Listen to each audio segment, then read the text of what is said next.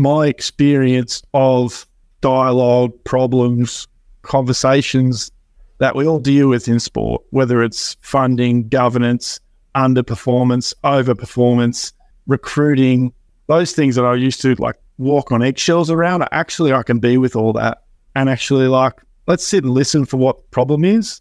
It's usually not what's being said, and we can get to the root cause of the problem, and let's discuss that collaboratively, and it's not a me versus you problem, it's us versus the problem. Hello and welcome to the Prepare Like a Pro podcast. Make sure if you haven't already to subscribe to my YouTube channel to receive a notification and never miss a live interview. I hope you enjoyed this interview, and please share with a friend or a teammate that you think will value this episode. Let's go. Welcome back to the Prepare Like a Pro live chat show. My name is Jack McLean. I'm your host, and today my guest is James Tatham. Our key topic for today's chat will be how Nepal and Buddhism shaped James' coaching philosophy. So for those tuning in, whether it be high-performance staff, strength and conditioning coaches, or athletes yourself, feel free to send in some questions, and no doubt we'll be able to find some time for James to answer those a bit later on in the show. But welcome, James, to JT. I'll go with the nickname that you put in the bottom corner there. Yeah, it's been, like we'll talk about off here, a couple of years before when we last caught up in a similar format, Zoom, back in the COVID days, Ask a Level 3. So good to have another catch-up, mate, and looking forward to the next 45, 60 minutes chat and shop. Yeah, thanks for having me on, Jack. Appreciative that you asked me. And yeah, these digital formats are our thing. We'll be definitely a little bit less structured than the AIS Level 3, though, I think. I think so. Yeah, absolutely. Well, for those that aren't aware of your background, mate, do you mind providing, I guess, context in terms of how you got into the industry of elite sport, but also some different experiences you've done along the way? Can do, mate. I think anyone that's probably working in sport is not too dissimilar. As a young kid, I was just crazy about sport. I grew up in a small rural community in the southeast corner of New South Wales, a little town called Bombala. And you know, my old man was a sport enthusiast. We touched football and golf and squash. And so leaving high school, you know, representing the region for golf and squash and rugby league. So played a lot of sports. And around that early 20s, I went to uni and actually was studying sports journalism because I thought at the time I was an opinionated young lad and just thought I could write what we need to see on the back of the paper. But after a year of journalism studies and seeing where that industry was going into, away from print was where I wanted to be. So I stayed with the sport studies and changed exercise science. And then I probably met my first mentor at that point, Dr. Stephen Bird.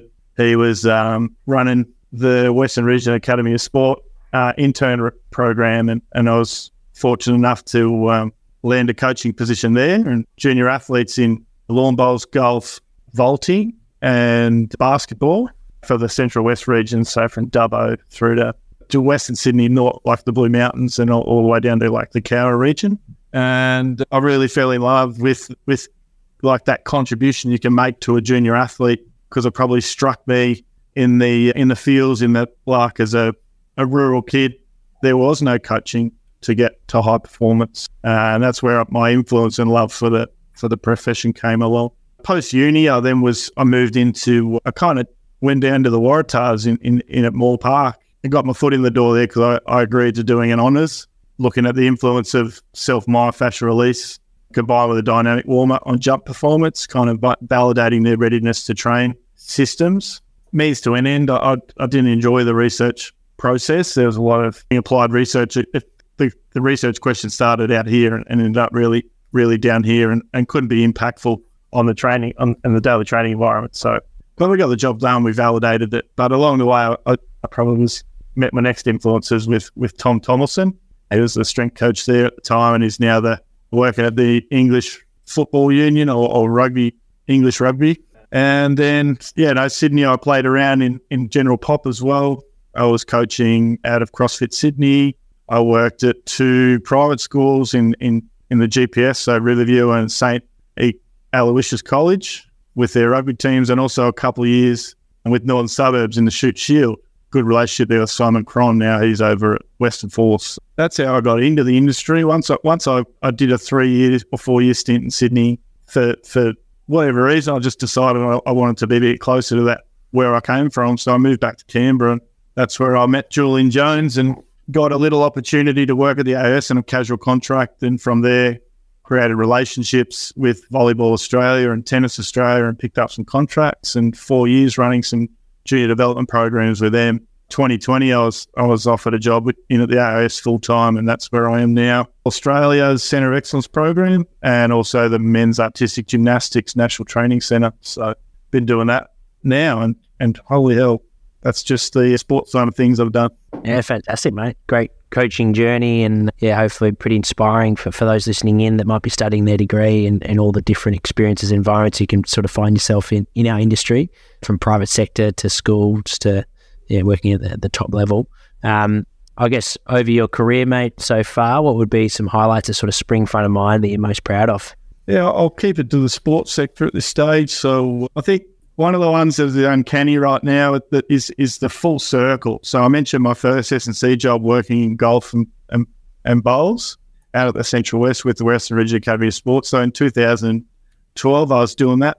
And in this industry, the cream usually rise to the top. So about 2 years to maybe 18 months ago, the coaches at the development age back then and now that they're heads of sport, kept those relationships all these years, and have been able to help Bowls Australia leverage the resources through the National Institute network and set up their high performance programs with a bit more focus on physical development, leadership, in addition to their technical tactical. It's been really experienced, and they acknowledged the AIS and their contribution through the camps process to help them on their success in Birmingham at the Com Games as a result. And they got 3 gold, 3 silver, their best Northern Hemisphere performance. So have something from 11 years ago, you don't know where it's going to go, to maybe, just a drop in the ocean contribution to helping a sport do better and inspire the people like it does. It's really cool. Another one that I love is the Waratahs, my first gig out of uni. I was there for 18 months, maybe 2 years, and we won the comp. Like the Waratahs won the comp in 2014, and we had Michael Checker at the head and Hayden Masters head of performance, and Tom Tomlinson and a bunch of other interns that I'd love to mention, but I won't. We got to experience a club with a vision and clarity. The aim was to go top 2 in 2 years, and we won it in that second year. It was an experience that just showed what's possible when you have a clear vision and everyone bought in. Yeah, I love that. Yeah. There's 2. I probably don't want to take up 2, but there's more. There's more I'd love to mention. You just ask if you want to know more. What's the audio? Can you hear me? I can't hear you. That's better. Yeah, I got your back. Yep. Yeah, sorry about that. We'll edit that section out. But yeah, going into the flip side, mate, obviously with elite sport comes pressure. What have been some challenging moments in your career that you've faced, and what did you sort of learn, or how did you grow as a coach from those experiences? Oh, mate, I think a real pressure situation that is that time in Sydney. After leaving uni, my first 2 weeks after uni, I actually went to Samoa for 2 weeks and worked with the Harpia Sevens and the high performance rugby team out there for 2 weeks. Bit of an experience, but that delayed my start at the Waratahs, and so I didn't have a lot of time to set up where I was living. And I rang a mate. We ended up staying in Emu Plains in a car and commuting from Western Sydney to the central and walking to Moore Park to do this internship for free. And we were then kind of doing our honours, and there was just this big grind for months. And after that, we decided to move in. We got kicked out of the caravan. We moved into one of my mates' lounge rooms for 2 weeks. Then we shared a room together in Newtown. We was paying $240 a week for a room so we could afford. And then we were a bit closer, so we were able to get out at 5:30 in the morning, run a couple of classes, then get over to the TARS, then get over to the school and do the basketball coaching. And within about 18 months, maybe the 2 years, we'd finally, use this coaching kind of platform we built for ourselves to make enough money to actually get a house and separate into our own rooms. And what that taught me was just the resilience I have or that's possible if you just keep committing, you'll find solutions. Mm-hmm. But what it also showed me was I had this idea in my head that yes, to get anywhere, you start from the bottom and work your way up. And that's totally what happened. And I think now as I sit there, I actually question belief that I had actually relevant, or could I have questioned that and done things differently? Because I, as a young man, didn't ask for help, didn't look sideways and just had my plan and no one would help me otherwise. And it just created, something that possibly could have been done quicker or more velocity with less struggle. But, at the time it was hard, but now I look back on it, it's one of the best, most formative things I did in this industry was look at, it put me at the Waratahs, it put me at Northern Suburbs, it put me at Riverview, it put me at Allos. I even coached Year 8 basketball, J-League. Do they go that low? But by doing what I could, it gave me the exposure and probably the credibility to be like, I'm here. Yeah. And I guess, like you mentioned before, that, just sort of the importance of thinking laterally in those moments, which can be challenging when you're so busy, you got many hats and you're pretty much in that survival mode. I guess if you were talking to a coach or someone that's listening and that's in that similar sort of phase in their coaching career where perhaps everyone sort of needs to cut their teeth, but how could you make it a little bit easier, do you think, now that you've sort of gone through that?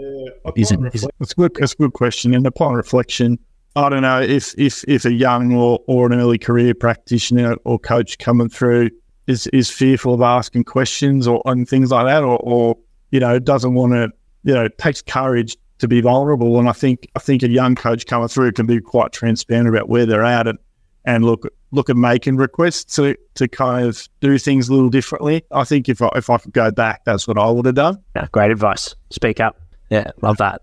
And that's one challenge. I mean, I've got more. I've got a few here. Yeah, go for it. Yeah, I think once I established myself, remember I moved to Canberra and started to create contracts for myself with sports. Those contracts, especially with Volleyball Australia, it started quite small, like 10-hour-a-week kind of things, and 40 athletes on the books. And so, it was very clear to me that this resourcing is insufficient for the outcomes they're trying to get. They didn't match up. So 4 years, I was able to take that from 10 hours a week to a $95,000 budget, and enabled me to look at S&C from a business sense. I was working as a trainer assessor for my retainer, a 0.6 contract at CIT, and looked at this pool of money to then subcontract other coaches. So I got the coach athlete ratios in a sense from 1 to 40 to 1 to 12, because that coach athlete ratio is, I believe, one of the most important things to drive rapid outcomes or more rapid outcomes. So that was a big challenge, because I actually had to talk to stakeholders that I'm not used to talking to. I'm used to talking to head coaches and athletes, not at the time HPDs, CEOs, and those kind of roles. Yeah, interesting. How did you sort of explore those challenges? Was there any mentors that you could reach out to, or was it sort of learn as you go? Good question. I actually was probably lucky enough at the time in my CIT role. I was coaching. I was training and assessing students in sport development, Cert 3 and diploma, Cert 4 and diploma, and a unit in that was project management. And so the fastest way to learn is to teach. So I jumped off the cliff, flying the way down with teaching project management. But once I learnt outcomes, deliverables, Gantt charting, what's in scope and out of scope, I was starting to craft a project or a strategy document for S&C, and I was able to start using the language of what's in scope and out of scope for S&C, what's in scope, what's a deliverable that I'm committing to that you're paying for, and what's not. And to bring that clarity, it was like they signed it and I delivered it, and then that enabled me to go, they've paid me to deliver outcomes. Do I have to do it all myself? Or no, I'm going to look at subcontracting and be creative with where I can get this dollar, and start to look at coach development and create that opportunity for myself to develop coaches as well as business sense, and as well as, developing athletes.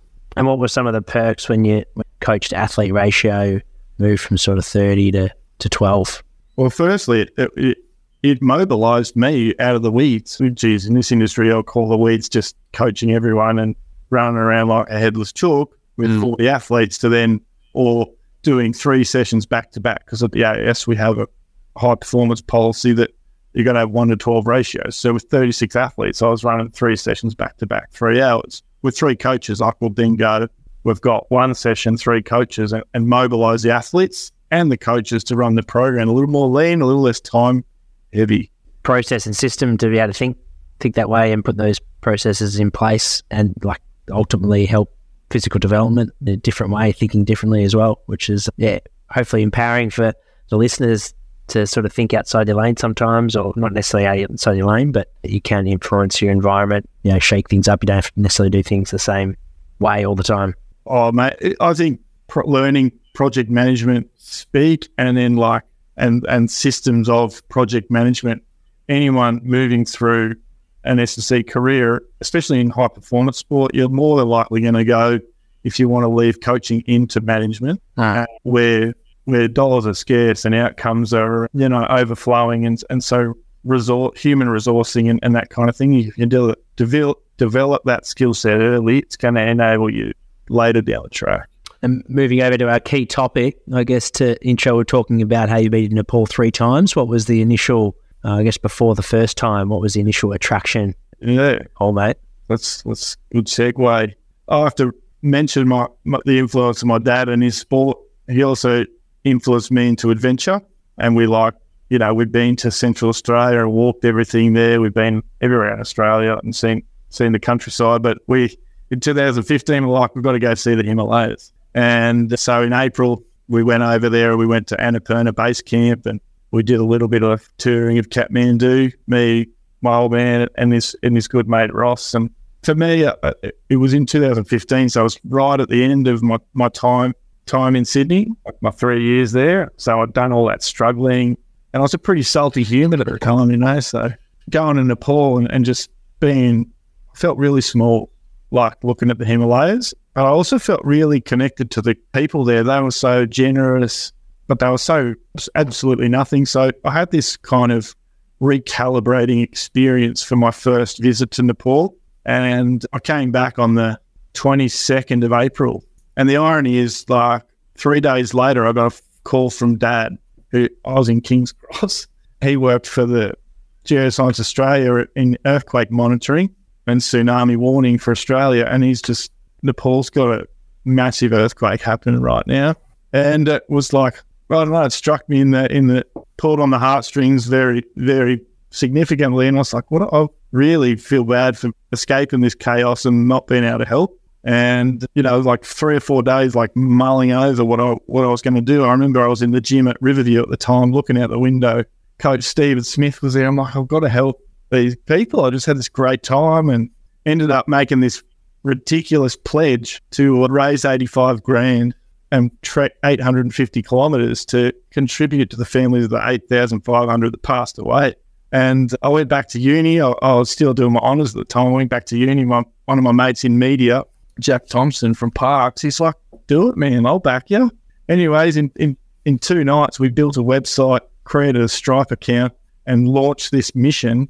And in 24 hours, I had 1,000 followers and $8,500 in the bank. It's underway. And from there, there was no stopping. In the next 12 months, through different fundraising initiatives and taking people walking in the Blue Mountains and inspiring people to get into trekking, I've raised 30 grand. That's fantastic. And I'm paid 17,000 to Oxfam to get the tents up in the water to the places affected. And then the next 13,000, I actually started a partnership with the Reach for Nepal Foundation, and they started letting me do what I want with the money. So I rebuilt some amenities in a remote school and then funded English teachers in that school for the next 12 months to enable the government funding to go to other things that school wanted. And so we went back to Nepal in 2017. My dad and another strength coach, Seaton, we went to Everest Base Camp, we summited Island Peak, and then we went to that school and built the toilets. Oh, how good. So we raised the money and put the bricks. And then in 2018, I went back by myself. And I did the 3 passes trek. I did 30 days in the Himalayas, and then went back to the school and saw the impact of a year later, the amenities were redone. They've had their English teacher and handed over some volleyball equipment because volleyball's a massive sport in Nepal. And just able to really look at contributing to less fortunate communities. Oh, that's awesome, mate. Hey, what a great story. I wasn't expecting that. That's fantastic. It just goes to show, going with your gut when you've got a strong feeling to do something, you can make with it. Motivation disappeared. I didn't need it. Once I'd made that public declaration, and I was scared out of my brains. Actually worked, and people started contributing money. I actually got after it, and the benefits outweighed what I did. Personally, I didn't think I would get anything from it, but I learned how to have conversations that influence people to contribute to something they didn't know. I created a vision and a mission and a little, not-for-profit that, we got T-shirts and merch out. Like, it was just all inside, like, helping a community on the other side of the world that are less fortunate than me. And it really kicked in the unconditional, like, kindness in me, right? And then Nepal's, the home to Tibetan Buddhists and the Mayahana tradition of Buddhism. And so I got into that while I was over there. Yeah.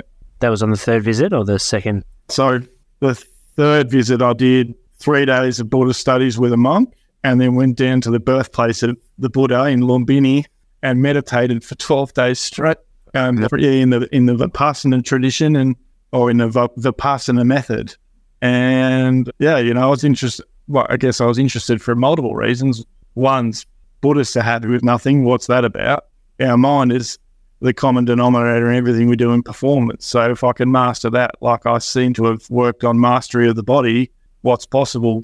And I've always been one to try first before I tell others to do it. So the practice of meditation sort of started in 2013 in my times in Sydney using the Headspace app. In 2017, I did my first 10-day Vipassana retreat in the Blue Mountains, and then in 2018, I'm doing a 12-day retreat in a way more intense environment in the birthplace of the Buddha, and taking the wisdoms of an ancient technique that helps you see, I guess, the source or the root cause of maybe, human suffering and misery. And talk us through the 12 days. Like, is it how does it start? What time of day? What is it typically like? Is it routine?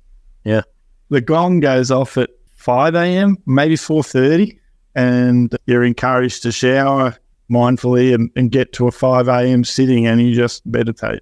This is the one in Lumbini until breakfast. And then you got walking meditation to get to breakfast, and you got eating meditation, and you're honouring noble silence. You're not looking at anyone. You're just there to live like a monk and be like a monk. And you're basically mindful from the time you're awake to the time you're asleep at 10:30 at night.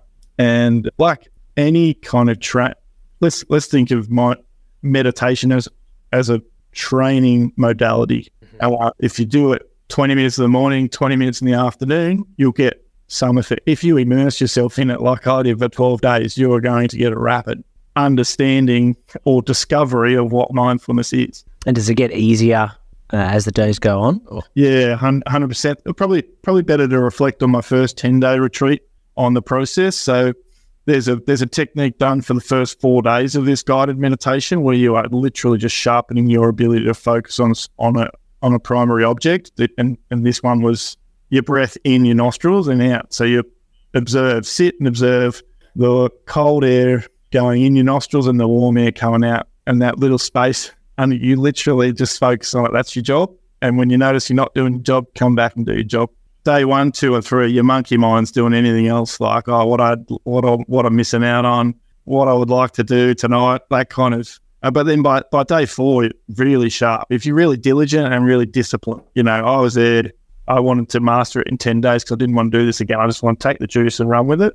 Yeah. And so I was really diligent. And by day 4, had this really like sharp ability to concentrate and hold focus for minutes.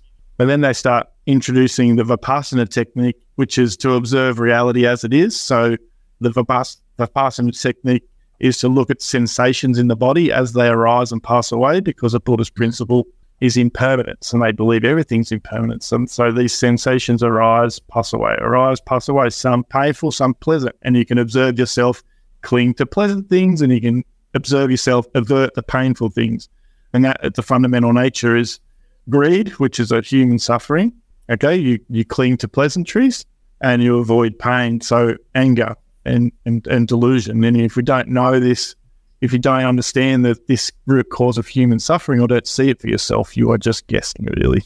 And that's what, through the Vipassana technique from day 5 through to day 10, you're just literally observing and letting things arise and pass away. And for me, what it made available was like how I'd allowed pleasant things, but path of least resistance is you follow your pleasant, and realized like I've avoided things, conversations, people, because they didn't bring me. They were my childhood, my early adolescence. I'm avoiding things I didn't like.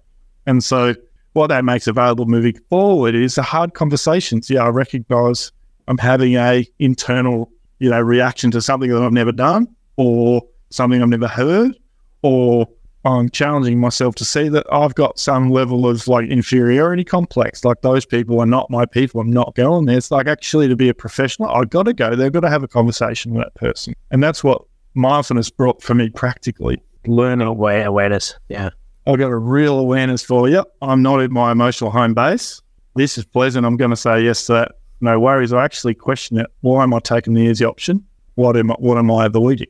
Yeah, so you can be more deliberate in your approach, and I guess referring it back to training, which probably for most of the listeners is a good sort of analogy, I guess, so to speak. But is it something now that you've had those training camps, let's call them, the 10-day and 12-day, taking the juice, do you need to keep topping up your stores, I guess, so to speak, after that? Like, is it like maybe one of those a year, do you think, is optimal, and then you have a daily practice, or what do you think sort of... It's a great analogy, mate.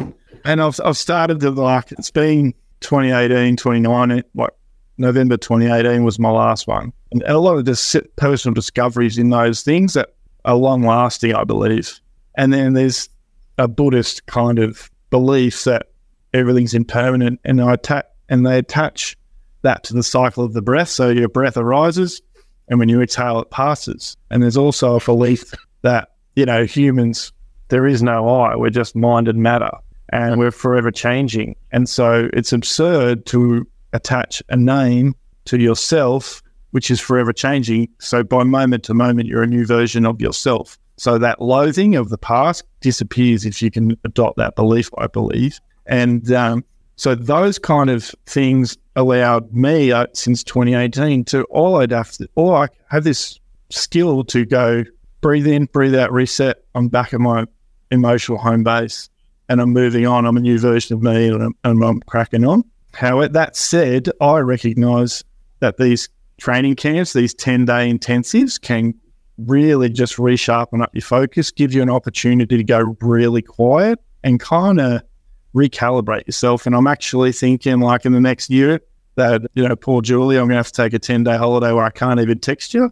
Yes. Take some silly. I've got a fiance now, so a bit more responsibility than just going off as a single bloke and doing what I want. But yeah, I'm interested in doing that again.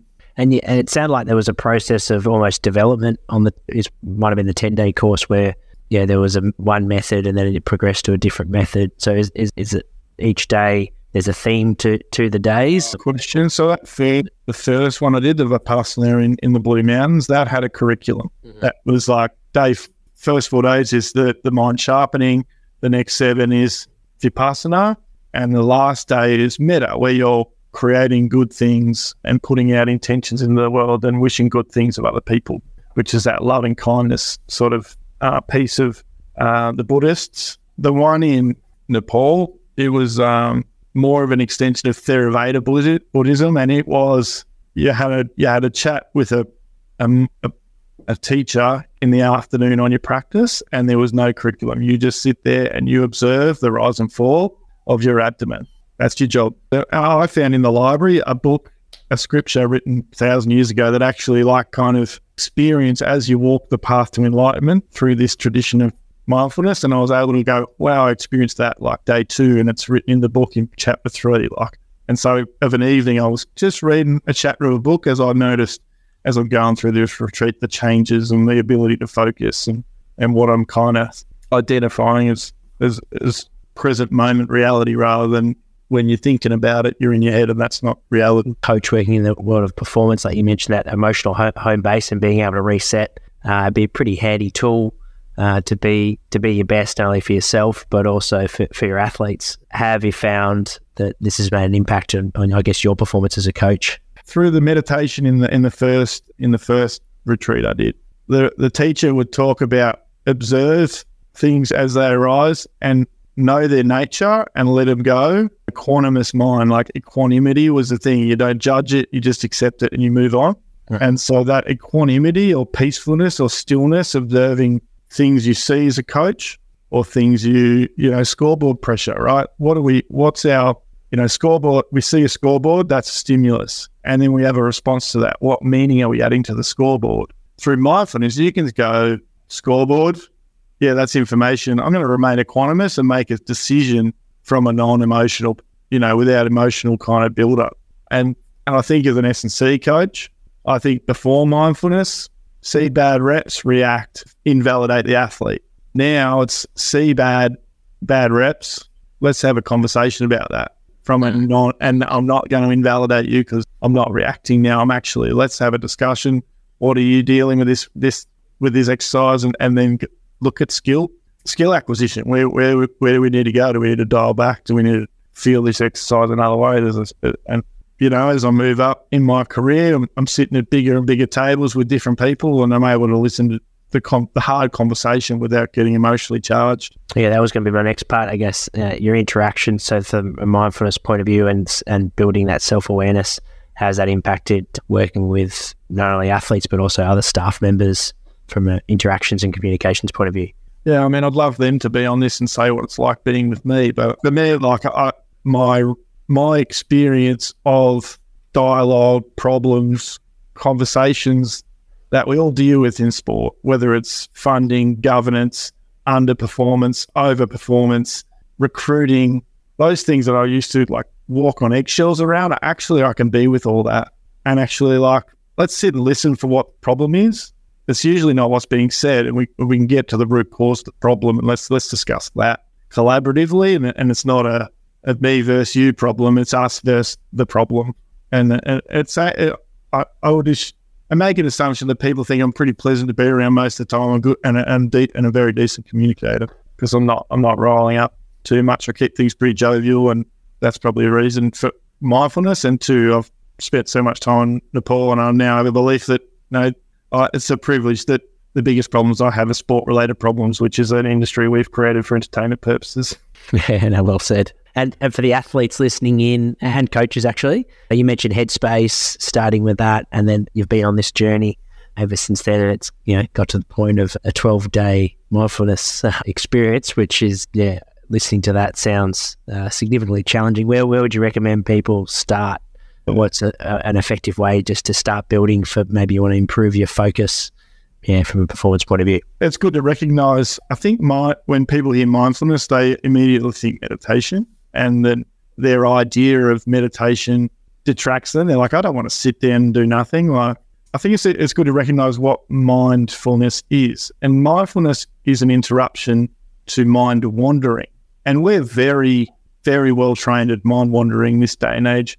I think there's a statistic I got this from Yale, the Science of Wellbeing, that 49.6% of our days spent mind wandering, and mind wandering makes us feel lousy. So, mindfulness is an interruption to mind wandering. You have a stimulus or an object of focused intention, right? That can be music, that can be sport. I think it's the reason why a lot of people play sport. It gets rid of their mind wandering. They're in flow state, and they're doing things they love. So, my check and challenge is, what is our belief of mindfulness? It's not just sitting meditation.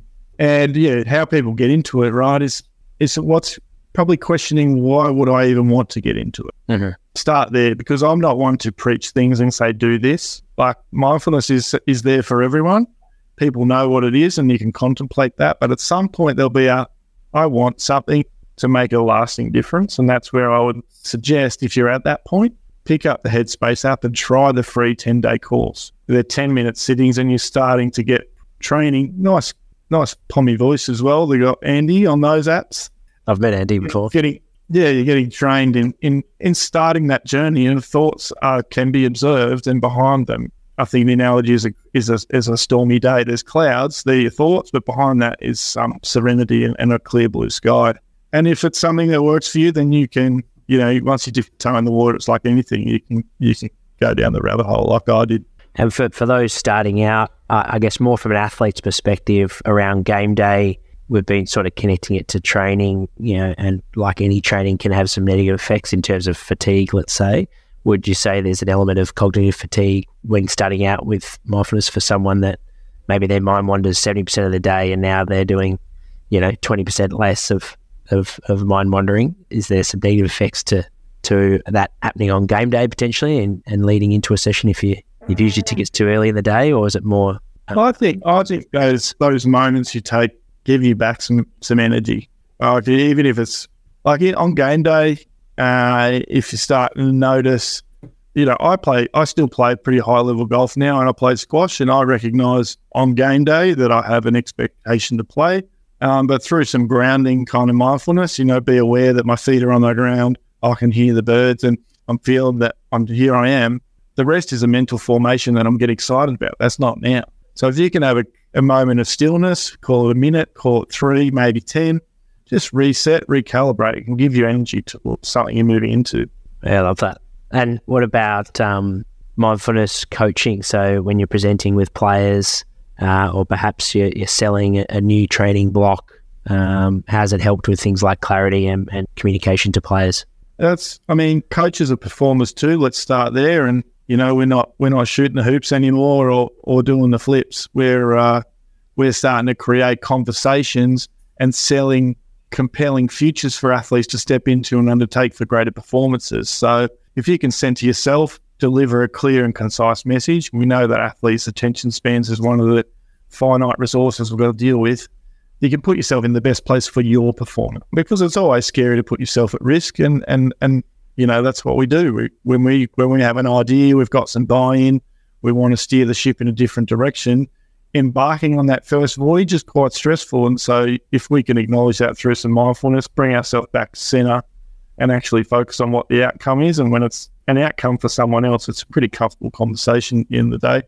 If we're focusing on the risk of ourselves, that's selfish, and no wonder you'd probably not get anywhere. Yep. And for the athletes that have started on this journey, what are some of the common benefits that you hear about from their athletic pursuits? Yeah, I've got some evidence of young guys that I've worked with here in the basketball program.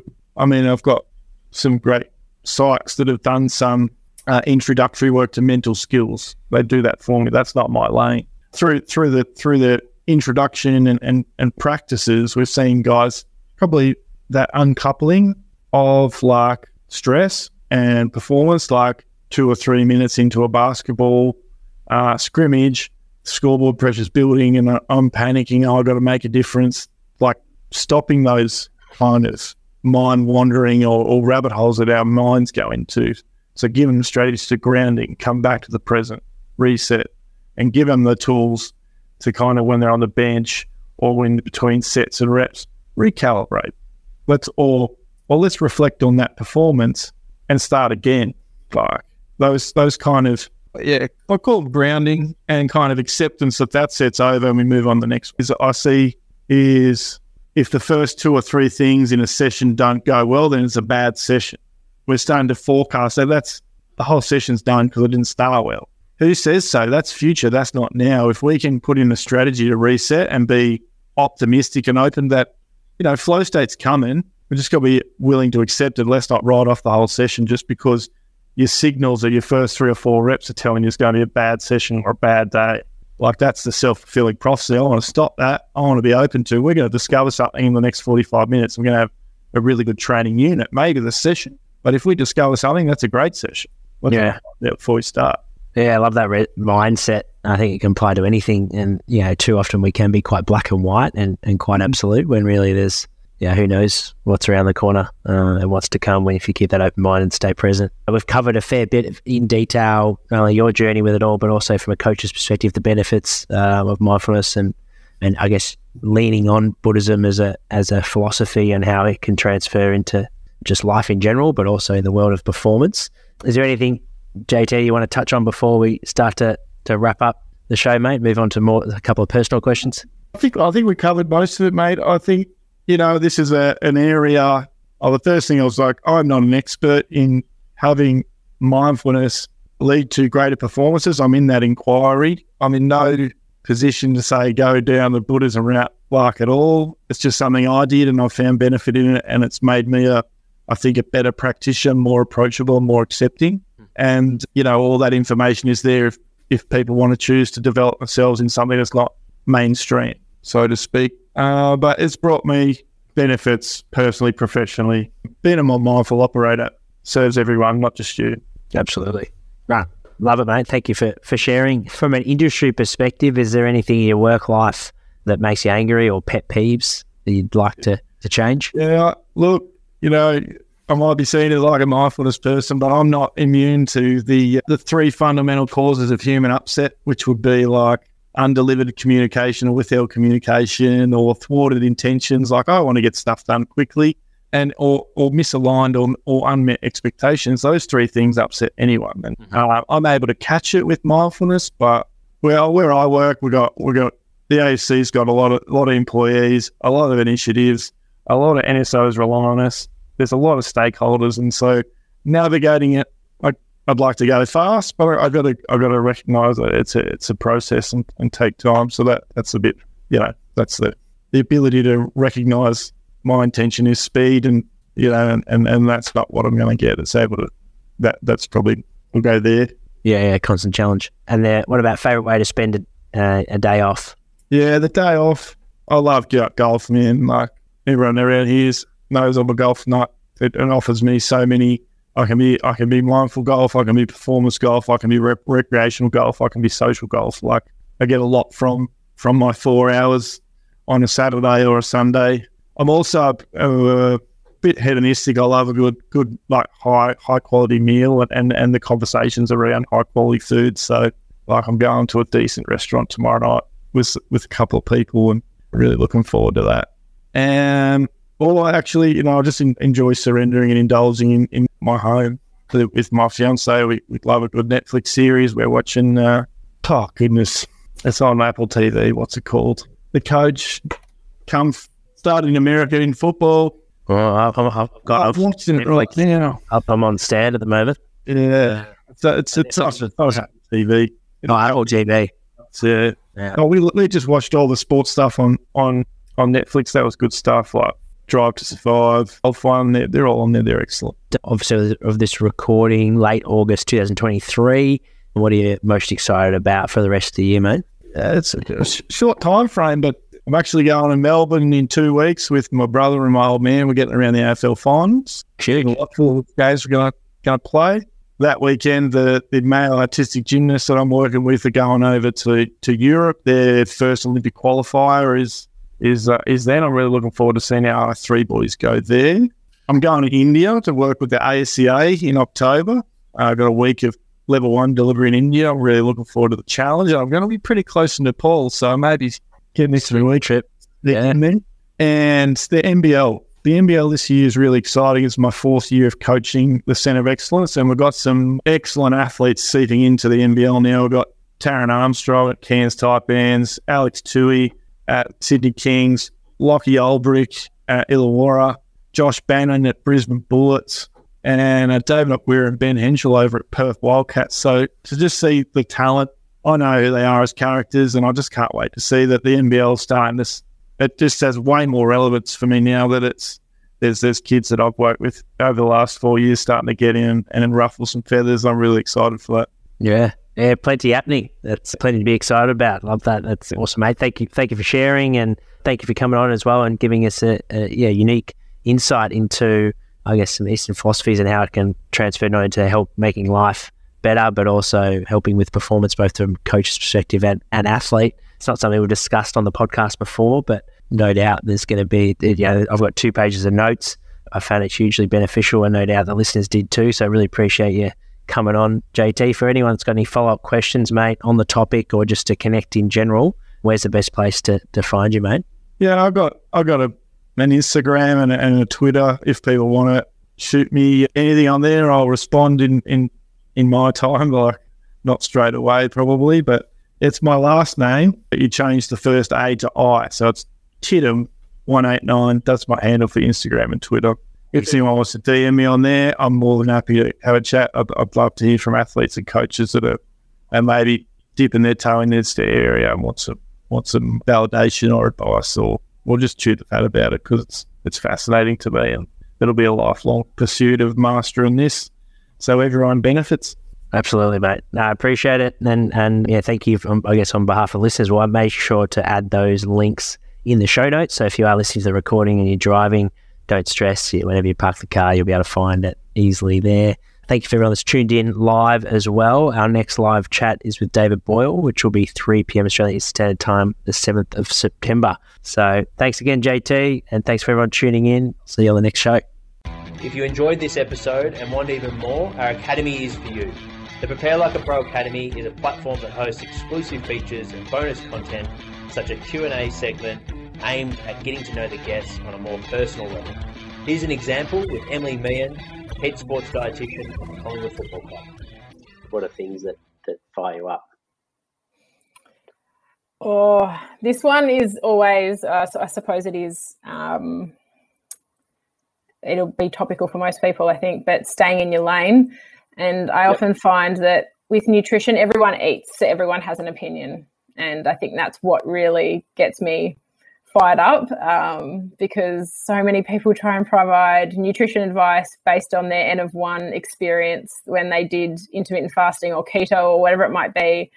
And then game changes, game changes, whatever that might be. And look, it probably keeps me in a job, but that it does drive me insane, because sometimes the information can be so detrimental and opposite to what I've been working with my athlete or athletes, and and because they hear it on someone's socials or through a documentary, it unravels everything that I've been working with an athlete for. Yeah. Another feature of our Academy is the opportunity each week to join myself as co-host on the Prepare Like a Pro live chat show. Here's an example with Academy member Rama Davies, a strength and conditioning coach at the Box Hill Hawks. Welcome, Rama, to the chat. Rama has also worked at Box Hill, or currently he's working at Box Hill Hawks with us. Awesome. So he's another Box Hill man in the strength and conditioning department. So I'll handle it over to you, Rama, to ask your question, mate. Thanks for joining us. Excellent. Thanks, Jack. And yeah, thanks Sam, for the chat. It was I found it to be really insightful, plenty of gems in there, and I enjoyed it a lot. Mate, my question to you was, you spoke quite a bit about perspective during that chat, and I was wondering, what are some of the things that you either know or do physically that you wish you either knew or did back at the beginning of your career? What are some of those things? Yeah, good question. So I suppose with perspective on life, that sort of point, it certainly has been massive for me now, and didn't probably have that as much when I was younger. I suppose one thing I might mention is gratitude. I spend a lot of my time doing a lot of gratitude exercises, listening to podcasts, doing a journal every day, just to say what I'm grateful for, sort of 3 things. And that's a fantastic way that I've been able to, reset and just kind of gain that gratitude and perspective about, that there is more to life than football, or, might be whatever, as an S&C coach, if if you're having a hard time, it can be massive with just, opening your eyes a little bit and losing that sort of tunnel vision, or being stuck in that work bubble. So that's been huge. I think I wish back then, when I was younger, I asked more questions and was a bit more open to different things. I think I was a bit single-minded back then, and I thought there was one way of doing things, and if I kind of didn't have that fear of asking a silly question or fear of judgment, it would have got me a lot further, and I probably would have learned a lot quicker. Being open to sort of different things, because you never know what you might find. It's just, there's so many people, great people out there, knowledgeable people to learn off. And there's plenty more where that came from. If you would like to learn more, then enter patreon.com/prepare like a pro, or head to the link in our show notes. Thank you for listening to the Prepare Like a Pro podcast. If you like this episode, it'd be a massive help if you could like, follow, rate, give a review, or even share with your mates. The show is recorded in Melbourne, Australia. Be sure to follow our Instagram page for all updates on our latest and greatest. If you would like to get in touch to suggest a guest or advertise with the Prepare Like a Pro podcast, please email me at jack@preparelikeapro.com. Thanks so much for tuning in.